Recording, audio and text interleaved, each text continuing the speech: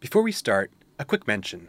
Don't forget to subscribe to The Debrief on Apple Podcasts, Spotify, Stitcher, TuneIn, and Google Play, where you can listen to all of our episodes. Hi, I'm Mohsin Ali, and welcome to The Debrief. In 2016, a little-known mayor from the southern Philippines became the country's president. What put him there, among other things, was a promise. Rodrigo Duterte was already well known for brutally wiping out drugs and corruption in his city of Davao. Now he said he'd do the same for the country. More than a year after getting elected, Duterte has remained true to his word. His anti-drug war has left thousands dead in extrajudicial police killings. Drug dealers and gangsters, yes, but also fathers and sons. Zaldi and Lorenza grieve over their dead son. Kian was 17 years old. According to police, he was a drug peddler, so they killed him. The Philippine president has waged a controversial drug war he says will save his country. Hitler massacred 3 million Jews. Now, there is 3 million drug addicts. I'd be happy to slaughter them and save the next generation. What the president of the Philippines calls a war on drugs has for months now been a war on the poor, a war on those trying to report on the killings, and a war on human rights.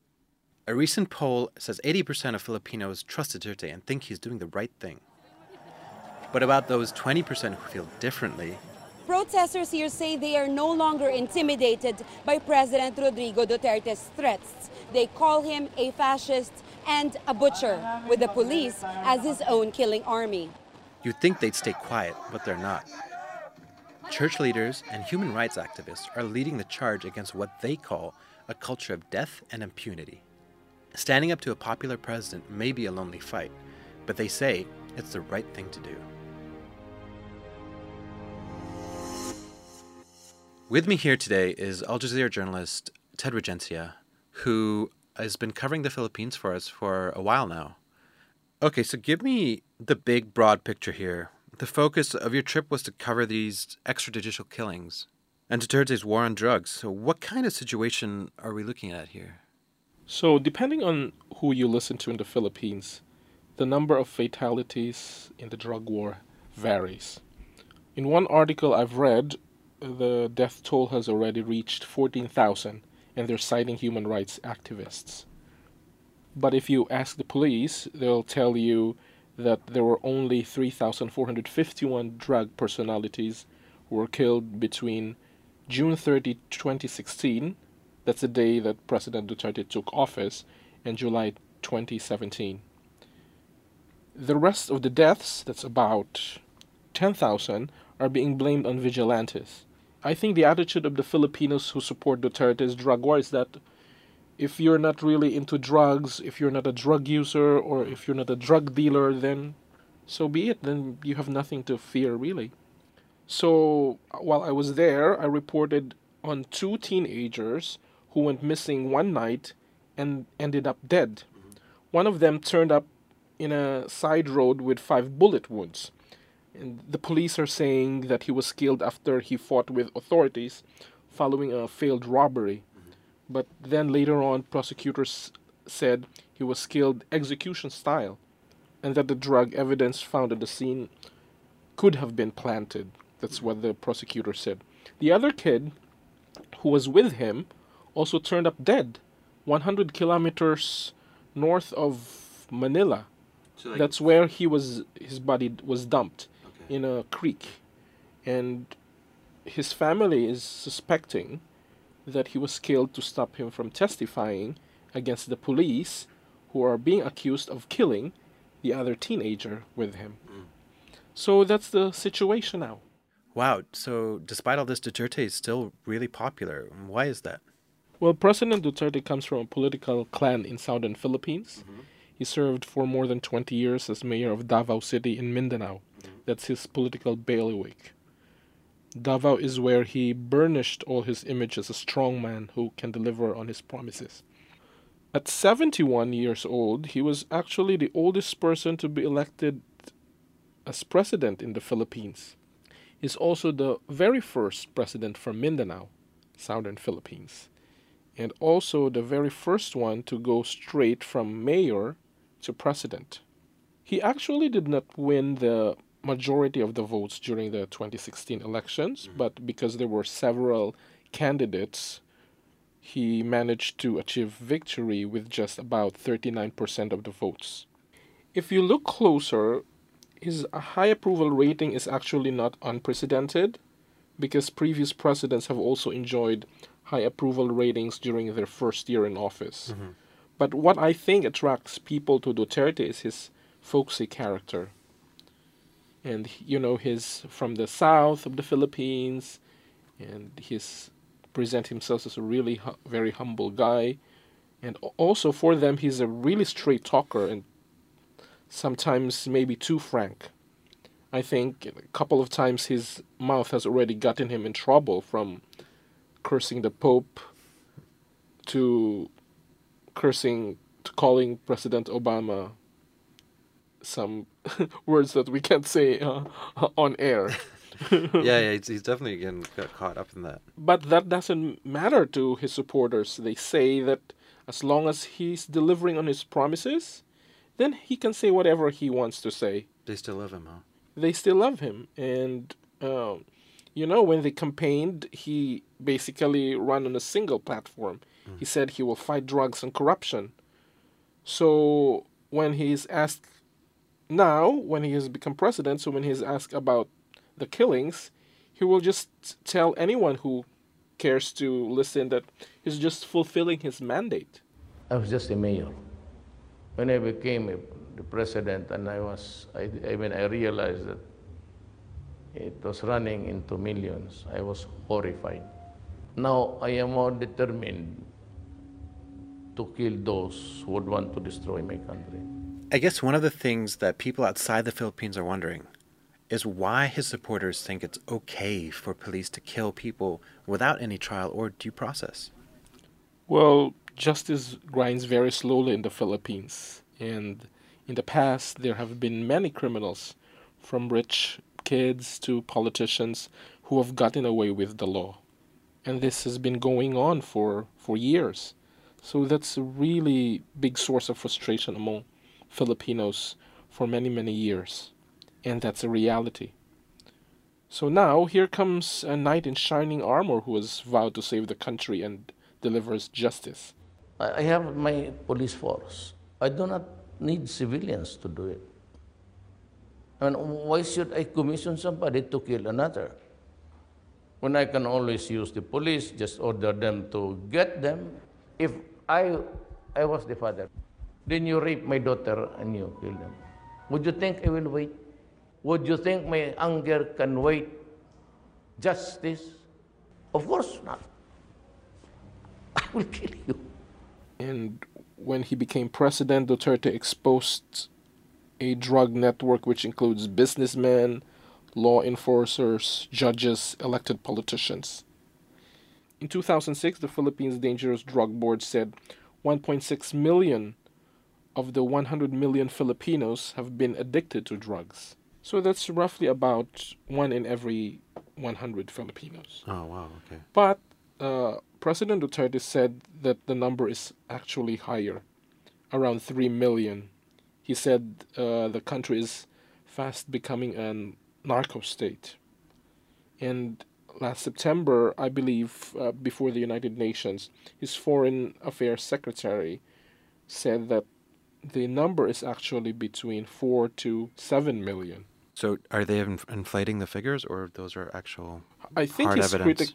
Well, the hard evidence is, according to the Dangerous Drug Boards, it's only 1.6 million Filipinos. So his critics are saying that, of course, Duterte would just try to exaggerate the numbers because he wants to justify his all-out war on drugs. So for sure, governments take their cues from the public, but that also goes the other way. Governments also affect what people think is normal and acceptable behavior. How is Duterte's attitude of shoot first and maybe ask questions later affecting the Filipino society?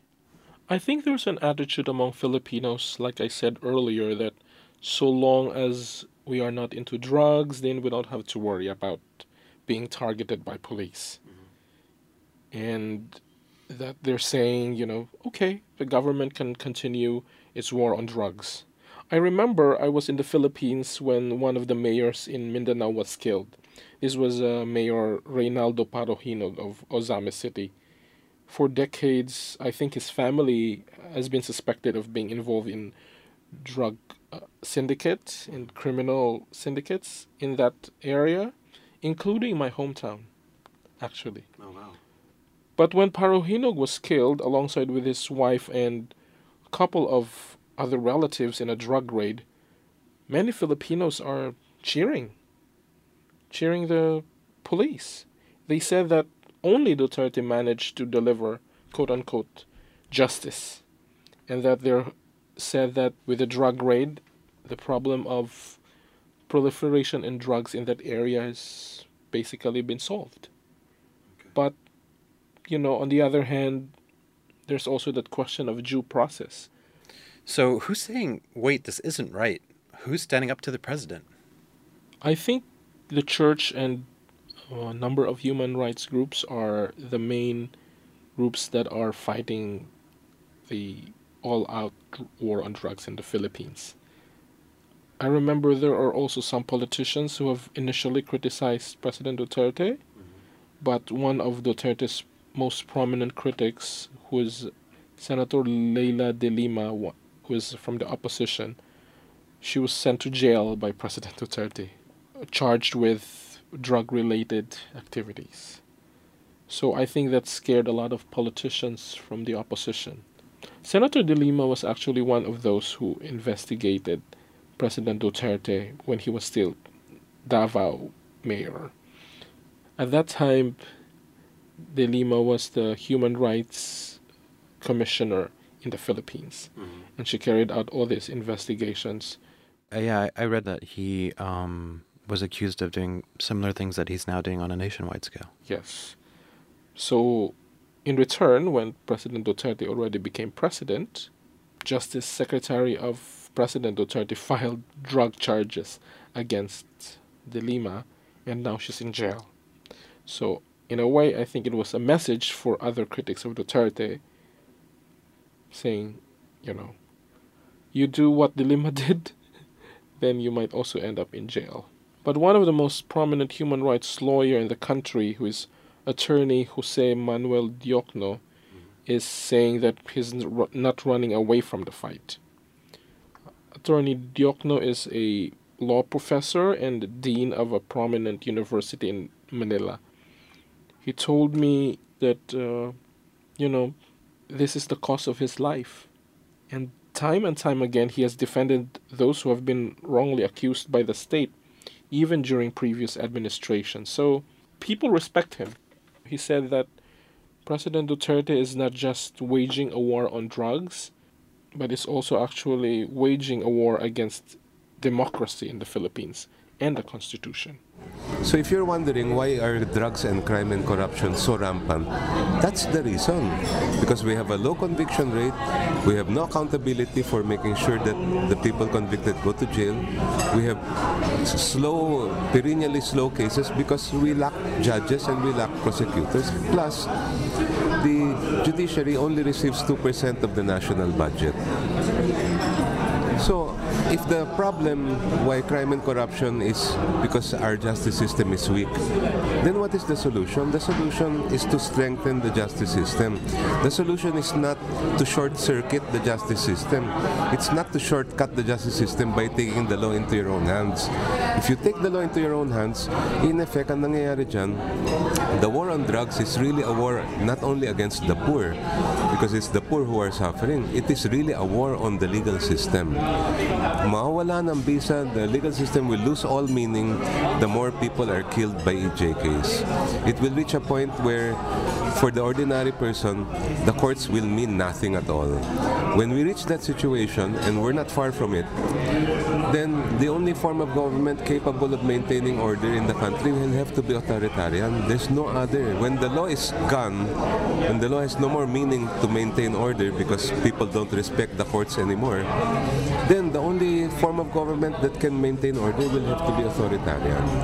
That is why I have said this many times. The war on drugs is really an attempt to supplant justice from the courts with justice from the barrel of guns.